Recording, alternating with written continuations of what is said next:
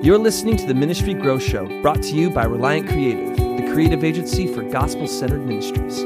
Find out more at reliantcreative.org. Welcome to the Ministry Growth Show, a podcast dedicated to helping churches and ministries grow and make more effective impacts for the kingdom of God in an ever-changing digital world. Whether you're building and growing a gospel-centered ministry or leading a church, if you want insight into the strategies, struggles, challenges, and successes of other ministry leaders, you've come to the right place. Hello, Ministry Growth Show listeners. This week is going to be a little bit different.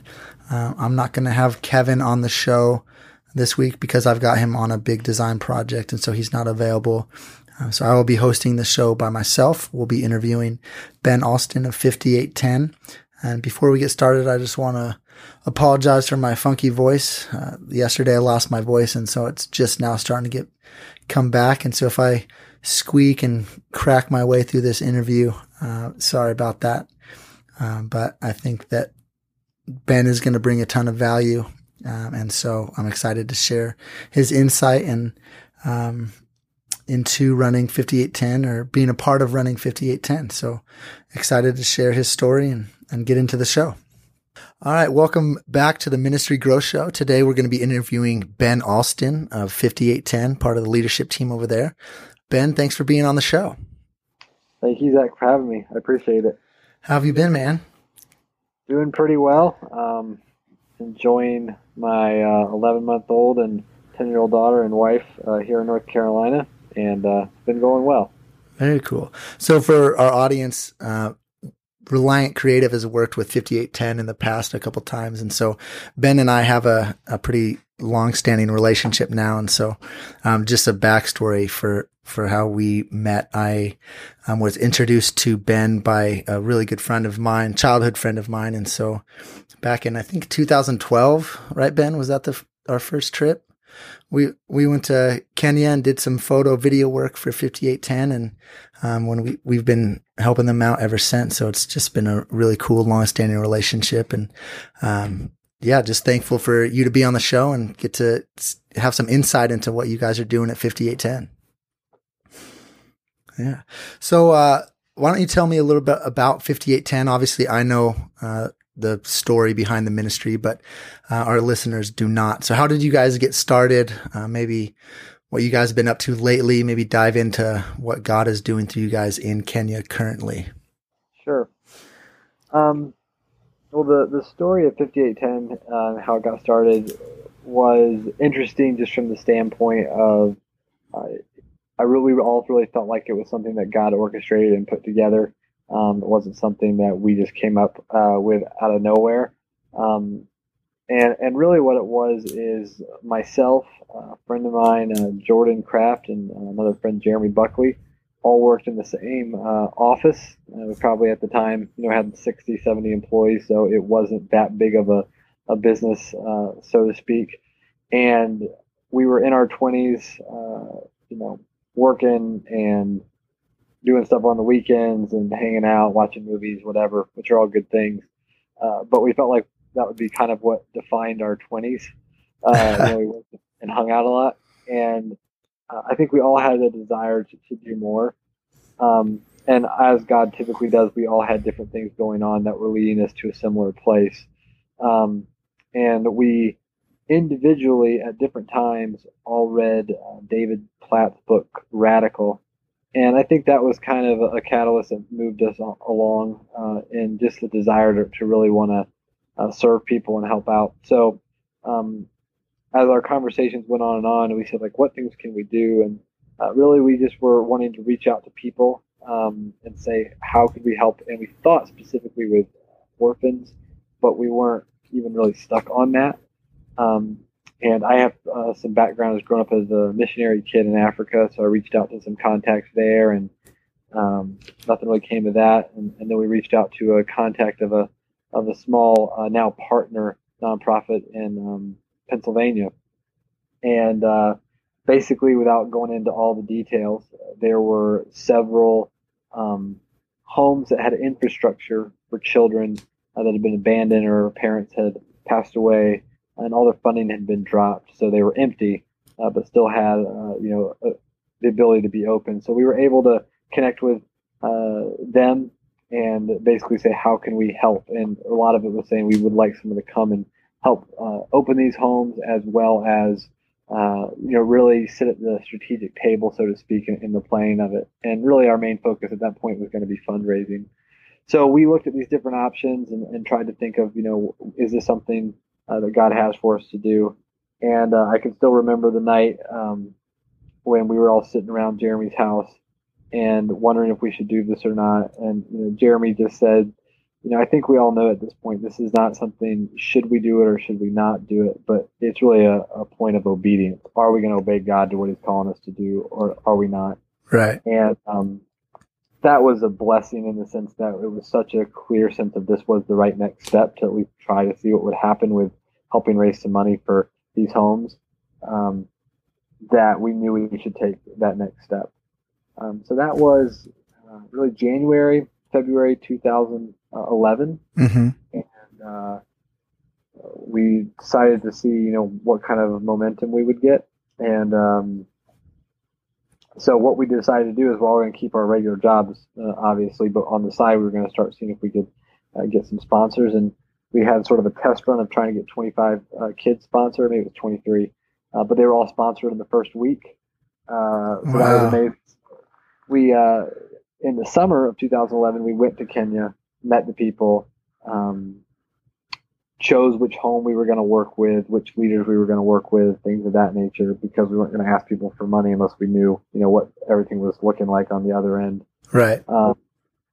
So we did that and really came back with a sense that there was a specific home where you've been as well. I know a couple times now, Zach, the Malongo Children's Home. Uh-huh. And so that's what we decided to move forward with. And the home had a capacity for over 150 kids, but we weren't planning on doing that right away. And so we started with the idea of how could we raise funds for this. And as I say that, just to back up a little bit, our heart was as much for really the people that were needy in other parts of the world. Our heart was also just for the American church. And I think where we were all learning is let's not waste our lives doing stuff that's fun and pleasurable, but let's, use our lives to pour out ourselves for others. Right. And we believe there was a lot of people that had that same sense of what do I do? How can I do more? I'm not sure. I don't necessarily just want to write a check every month. Yeah. And that's was really what we decided to do, is say we want to get sponsors that are very, very connected to the children in the home.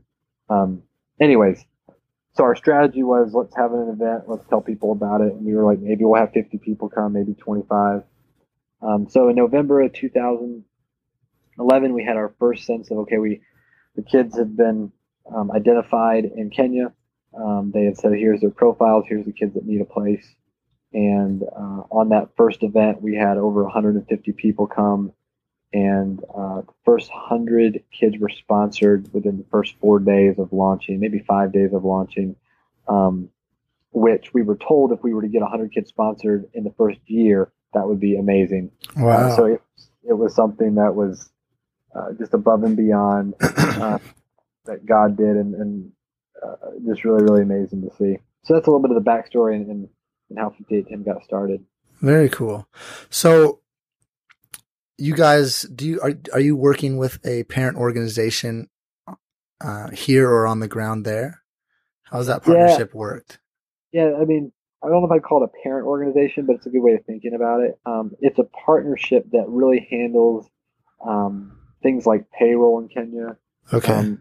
If a printer were to break, which they don't use that often, but if they needed a printer at the location and it breaks and it's like, hey, it's going to be $45 or $120, they don't say, hey, Ben, you need to write a check for the home. It's going to basically be like, here's some of our expenses, here's the budget. And if there's things that are outside of the normal budget, then they'll let us know that. We'll plan accordingly, raise money on the side. And again, so we really play the role of a fundraiser and sitting at the strategic table of planning for the home. Okay. On that side.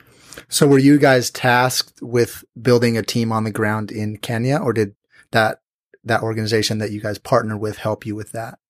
Yeah, the organization, it's called Chariots for Hope. They were the ones that really did all that. So they would say, here's the people we're looking at for leadership. What are your thoughts? But, we really just leaned on them because they were the boots on the ground, so to speak, that have the insights. Very cool. So one of the things that you mentioned was that you have your goal is to create a support base of very connected supporters and donors. Is that something that you guys would say is kind of your maybe differentiator from like a world vision or a compassion or something? Yeah, I think that I would say at least that's our strategy and our thing that makes us more versatile is the fact that we are so small that we can connect people a little bit more easily, because I can see, the kid that you sponsor, for example, and just be like, hey, that guy was over in Kenya. Here he is. Here's the latest news. Right. Which other organizations like Compassion and World Vision do well. But there's a couple people removed where I think one of the real powerful things is a lot of the people know the different kids through friends that sponsor a kid, or they know the people that are going over on a regular basis. That's awesome. So that's really been a lot of the benefit on that end. So it creates kind of like a more intimate family feel with your supporters and the children that they're supporting, right? Is that because you guys have gone on trips where you bring quite a few of your supporters and they get to meet their kids, and that happens pretty often. Yeah, we try to do that once or twice a year. And really when we focus on one of the 5810 values is shared ownership. And it's really the idea of trying to say, we want to get people to be so bought in that they really feel like they, that's the home I support in Kenya, or that's the group that I support, or those are my Christian brothers and sisters that I work with in Kenya, without having to necessarily just say, again, like, here's $40 a month and I'll talk to you later. A matter of fact, if we have somebody that wants to sponsor and they only want to give like money, but they're not committing to make sure that they're sending packages every year and writing letters and sending pictures, we just really like, we're probably not the best ministry for you. Wow, that's cool. So you guys have like a filtering system before people can invest in what you guys are doing. Yeah, I think just at least that they know what we expect and what the kids need on that end, because the kids in Kenya are often more excited about the pictures of their family in America than they are about the new toy they're getting. So have you guys noticed a big difference in your children because of that deeper relationship that you have helped foster between your supporters and the orphans in Kenya? I think, first of all, the staff in Kenya does an amazing job with the kids, everything from counseling and just really loving them. I do think there's a difference there in the fact that the children really treasure their relationship with their sponsors. So they look at them as a family and they call them mom and dad and things of that nature. So I think that really helps them in a way of just knowing that they're loved and cared for. And at the same time, when you think about that, probably the people that sometimes get the much bigger blessing and probably even growth from it have really been our sponsors. Right. When they go and they see their kids and they get to witness the staff just giving of themselves for these kids, like it's been person after person that is being changed and really becoming more like Jesus through his kids. So it's kind of cool to see it on that side as well. That's great. So running a ministry is definitely not an easy task. What's been one of the hardest lessons you guys have learned starting out building or simply running 5810? I think there's a couple things. I think one is that it is a good thing, but God's in control and he makes things work. And often when we're trying to do things and we're getting too into the weeds, it just seems like things don't move as well. And so we're just thankful for those sides. I think one of the biggest struggles is bandwidth. So, I'm a husband and dad and a software salesperson, and then I do 5810 on the side, so to speak. Right. In the same way with Jordan and Jeremy as far as similar stories. But bandwidth becomes a real struggle because you are trying to focus on certain things and you don't get things done because you don't have the bandwidth for it. And I know there's different nonprofits that have different resources and abilities. And when you don't have necessarily the resources, or whether you don't want to invest in the resources to take off some of that bandwidth or take off other things, like going full time or something, I think that's probably one of our biggest struggles. And then I think also probably just the spiritual struggle of nonprofits is a lot of people think it's really, really cool. And sometimes you can buy into this idea that you're doing something so amazing, or you take identity in it in a really a negative and a proud way. Right. So I think fighting against that temptation, which is always there because we're sinful people, but that's another struggle of it on that side. Awesome. So for any 501c3, fundraising is a necessity to growing a successful ministry. What's your approach to fundraising? And maybe can you guys speak specifically to like a failed approach or a successful approach? Sure. So I'll start with I think a successful approach, and that goes back to that core value I mentioned earlier of shared ownership. So when it comes to that idea of us focusing, our idea is the more we focus on the sponsors and connect them to what's going on, the more connected they are to the ministry, the more connected they are to the home, the more connected they are to the child, the more they're likely to also give, and the more they're likely to change themselves.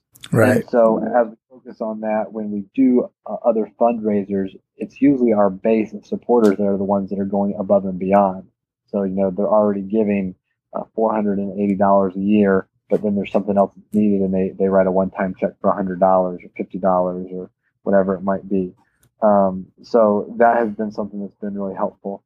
So that's been successful. One that was not successful up to this point is we did a campaign called Give 7, and it was the idea of minimum wages a little bit higher in some places, but it's around $7. So work 1 hour and use that $7 and once a month give it to 5810 to help out people in Kenya. And the idea was work that hour with them in mind intentionally. And it was focused on students, both high school and college students. And I think the reason that it's failed so far is there just hasn't, again, been enough focus on it to really try to build that. And again, you got to create a lot of content, a lot of updates, let people know it's out there. And we just haven't been able to put in the time to make that work. So how are you guys working discipleship into your programs? Even if, you're not necessarily a discipleship focused ministry, or your primary focus is out to rescue orphans and give them a home and a place to live. And so how are you guys working discipleship into that? Because it is such an integral part of all of this. We can, I've said this before on the show, we can save from one form of slavery into another if we're not careful and not making sure that the gospel and discipleship making is at the core of what we're doing, right? So how are you guys working that into what you do? I think where we focus on the discipleship aspect is not as much on the children and the staff in Kenya. The staff in Kenya are working on that constantly.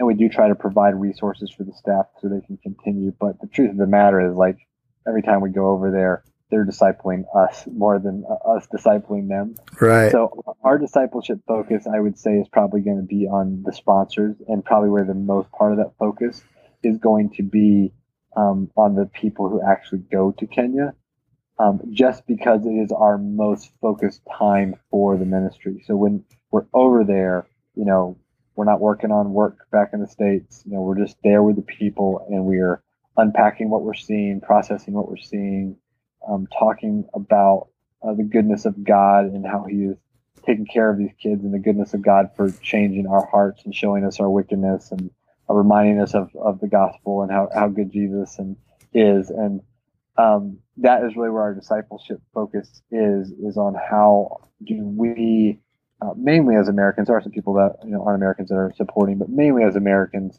how do we let the gospel influence us in our culture and not be, not conform to this world, so to speak, but being transformed by the renewing of our minds and by the gospel, really. So that's where our focus comes in on discipleship. Gotcha. And are you guys, I mean, obviously the leadership on the ground there is an integral part of what you guys do. Without them, that you wouldn't have a ministry.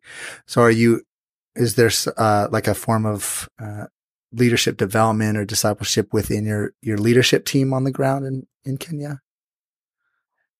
So we mainly take the idea and the approach of we are brothers with them and we're on the same level as them. And so it would be similar to how I would probably approach you and like, hey, Zach, I see this is going on and I want to provide this opportunity for you. And the same as you come to me and say, hey, Ben, I want to provide this opportunity for you. And I want to focus on this area. I think this is an area that you can work on. So really the biggest thing we do in that area is just providing resources when we talk to them about where God's leading them. So Gotcha. if that's, I feel like God wants us to do this, or I really feel like God's leading me towards these courses, or this is an area I'm trying to grow my church in Kenya, or whatever it is, we try to come alongside them and partner with them in a way of helping them because we might have the resources. But again, usually they're the ones that are walking us along through our spiritual process more than we are with them. If that makes sense. Yeah, definitely. I love that partnership model. That's so key. Not coming in thinking that, hey, we're the Americans that know everything, but realizing that you can learn as much from them, if not more, as you could maybe teach them. And so I love that. That's awesome. Yeah, and that's really a big part of even our trips. We all go through a book, which you probably have mentioned on the show or will, When Helping Hurts.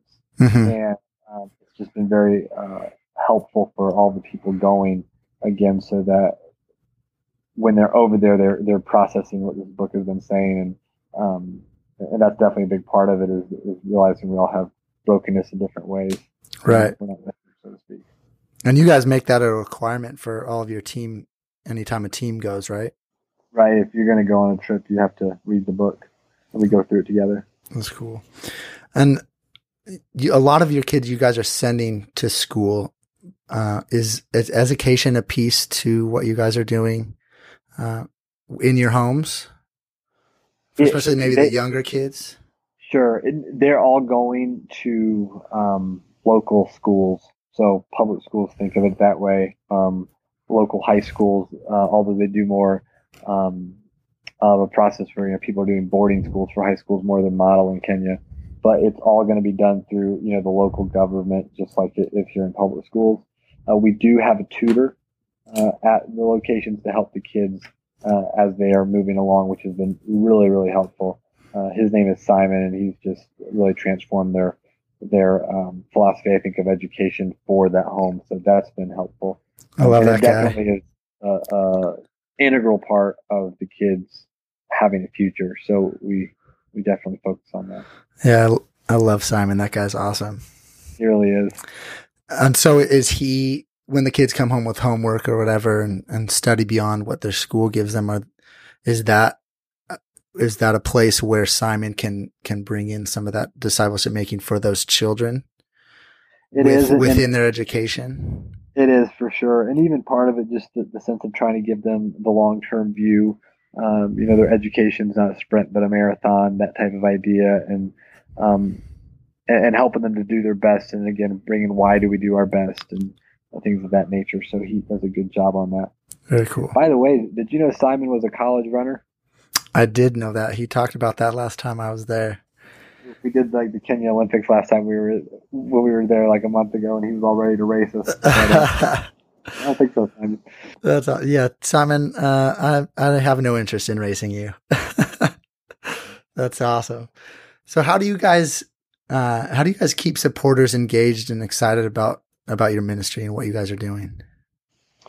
I think the biggest things is going back again to the shared ownership idea and also the idea of giving away for them to pour themselves out. The more energy you put into something, the more engaged and the more excited you get about that thing typically.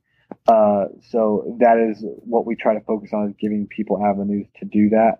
And again, usually the best way of doing it is getting over there and they can see what that looks like. But sometimes it's people here, we have ladies that have made blankets. We had people that would say, "Hey, I know you need to send out all these letters. Let me help you get them all together." People that did all of the 5810 design.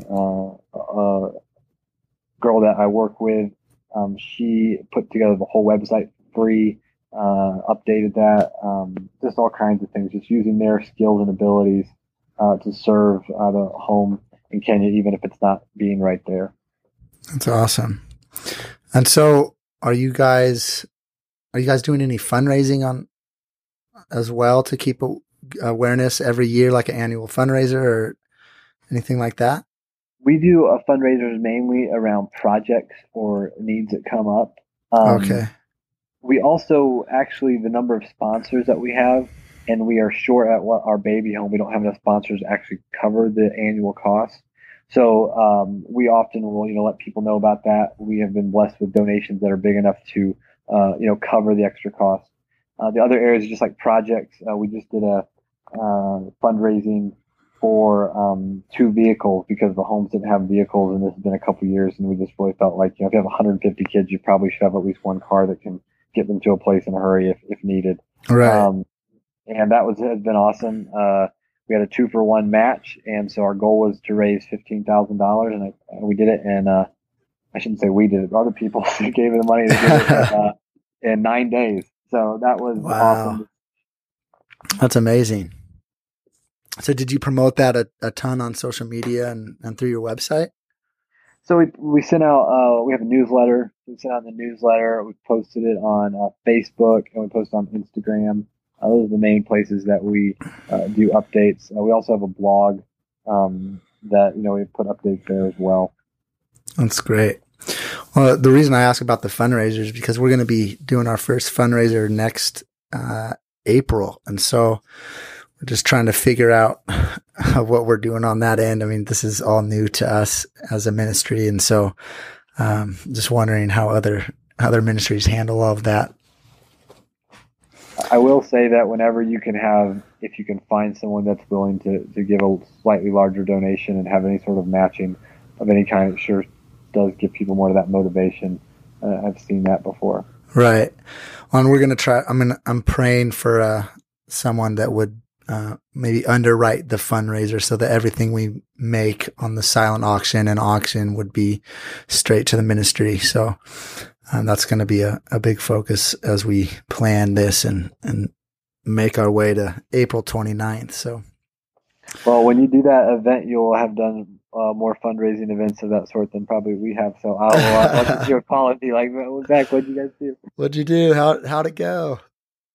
Well, we had a couple episodes ago on the Ministry Go show, we had Leonard Lee on. Many of our listeners might have heard that episode, but he's a good family friend of ours. And so we had him over, and he's had a long history of fundraising just because he has a background in being a pastor and running churches. And so he's kind of coming alongside us and guiding us through this process. And so what started as hey, I'd like to do a fundraiser, I think I could make a couple $1,000, turned into, okay, what's your goal? Let's try to hit that goal. And it's turning into this huge event that is going to hopefully have 150 to 200 people or more. And I've got a whole committee that's jumped on board. I think I've 6 or 7 people that have said, yeah, we're willing to help. And it is allowing me to kind of designate different roles. And so it's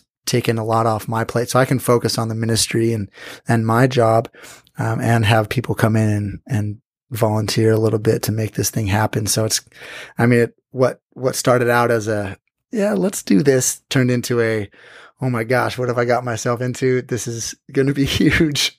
When is it? April 29th. Oh man. Okay. Next awesome. year. So we have a little bit of time to figure everything out, but probably like most ministries, we are making this stuff up as we go along as well. And so, hopefully this Ministry Grow show can give some insight into what other ministries are doing, and give some people some ideas to help grow their ministries and make a bigger impact for the kingdom. Yeah. That's awesome. Well, cool, Ben. That's about it.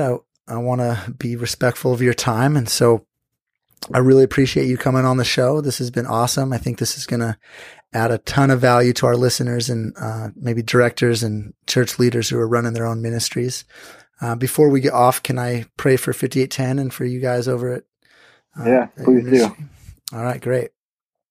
Father, I thank you so much for Ben and Jeremy and Jordan and their willingness and obedience to answer your call and do something that most 20-somethings are not willing to do. Go out and just be a part of what you're doing, be a part of the redemption of humanity. And so we thank you for their willingness to do that. I pray that you would bless their ministry, pray that you would bless each one of them and their families. Just be with them as they figure this whole thing out and guide them each step of the way. Running a ministry is difficult, and a lot of times we're trying to figure out things as we go. And I pray that you would just speak to them audibly, help them to hear your voice and just go in the direction you would have them go. And I just pray that you would make this bigger and more effective for your kingdom than they would have ever thought possible. Father, we just lift that up to you. Thank you so much for your love and allowing us to be a part of what you're doing. In Jesus' name, amen.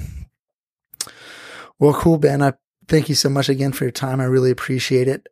Before we get off, how can our listeners get a hold of you and stay up to date on your journey building 5810 and being maybe follow along and be a part of what you guys are doing? Yeah, 5810.com, 58ten.com.